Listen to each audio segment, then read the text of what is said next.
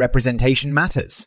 It's a phrase we hear often, but it's a profound truth, especially in the realm of AI. You see, when it comes to the black female image within AI, there is much to unpack. The presence, or rather the absence, of black women in media and technology speaks volumes about the biases that can seep into the very algorithms that are meant to be neutral. Consider the implications.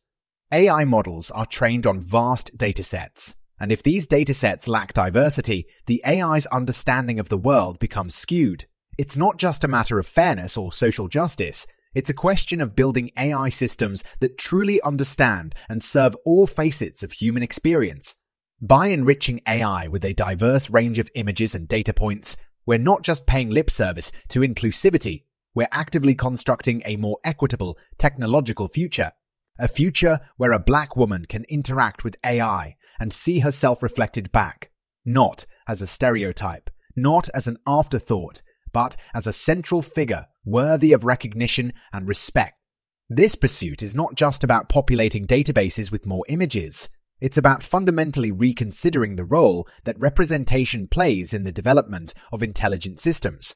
It's about asking who is programming these systems and whose worldview they are programmed to represent.